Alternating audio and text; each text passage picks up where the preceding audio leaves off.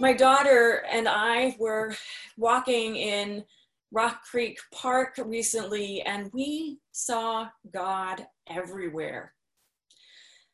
In fields of bluebells, in turtles, sunning themselves on a log over Rock Creek, in a family that was having a picnic. It was like walking into the 23rd Psalm. And when I read about the church in Jerusalem and how they shared everything, I have a sense that I am walking into the 23rd Psalm of the early church. It just seems perfect. People worshiping God all the time, the apostles doing miracles, everyone sharing everything and eating together. There's lots of picnics. Seems like the perfect community. Scholars have always wondered, is that too good to be true? But I think we forget that there's nothing perfect about the 23rd Psalm or about the early church. The 23rd Psalm is not all green pastures. There's also the valley of the shadow of death. And that first church, life was brutal. People shared so that everyone would have something to eat. Over these last few weeks, I keep hearing the phrase, we're all in this together. And I know it's about solidarity and everyone helping each other in this time of crisis, and I see it. But sometimes I don't know what to make of it, especially when I hear it on television with car commercials. I'm not sure what to make of that. I know that some people are more deep in this crisis than others. The pain and the fear is different, and our experiences are not the same. But I know that we are all in this crisis together, and I want it to be true and authentic and real.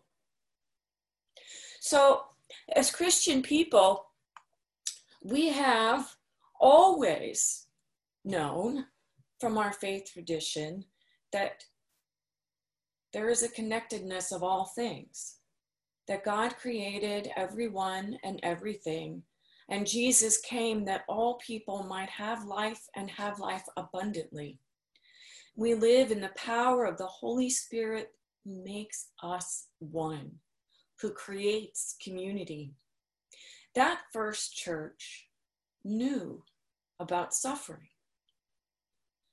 and they had a wisdom about how to get through it and how God is with us.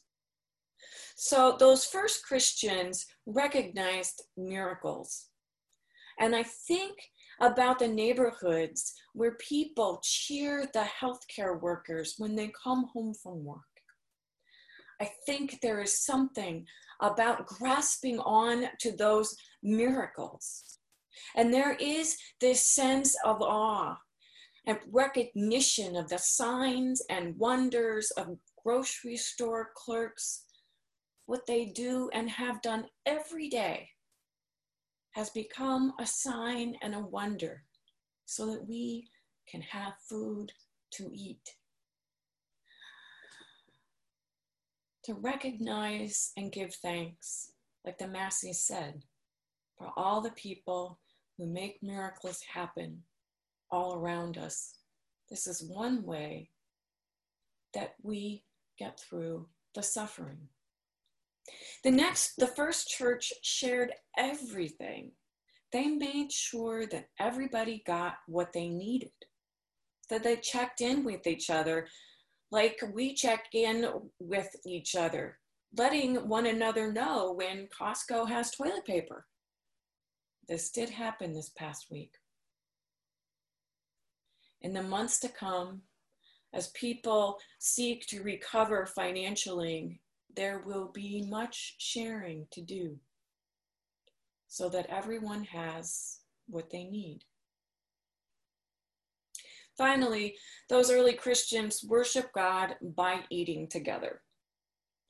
They had communion, a celebration of community with one another and with Jesus at the table, and with the power of the Holy Spirit to bring us together and to make us one. In our meal, we remember that we have community because God loves us. We are not perfect, but God loves us perfectly. God's love makes community. God's love makes us one. We have always been in all of this and everything else together. Together, each of us knows God, and God knows us, and God loves us. We are all together in this, and God's love will bring us through. Amen.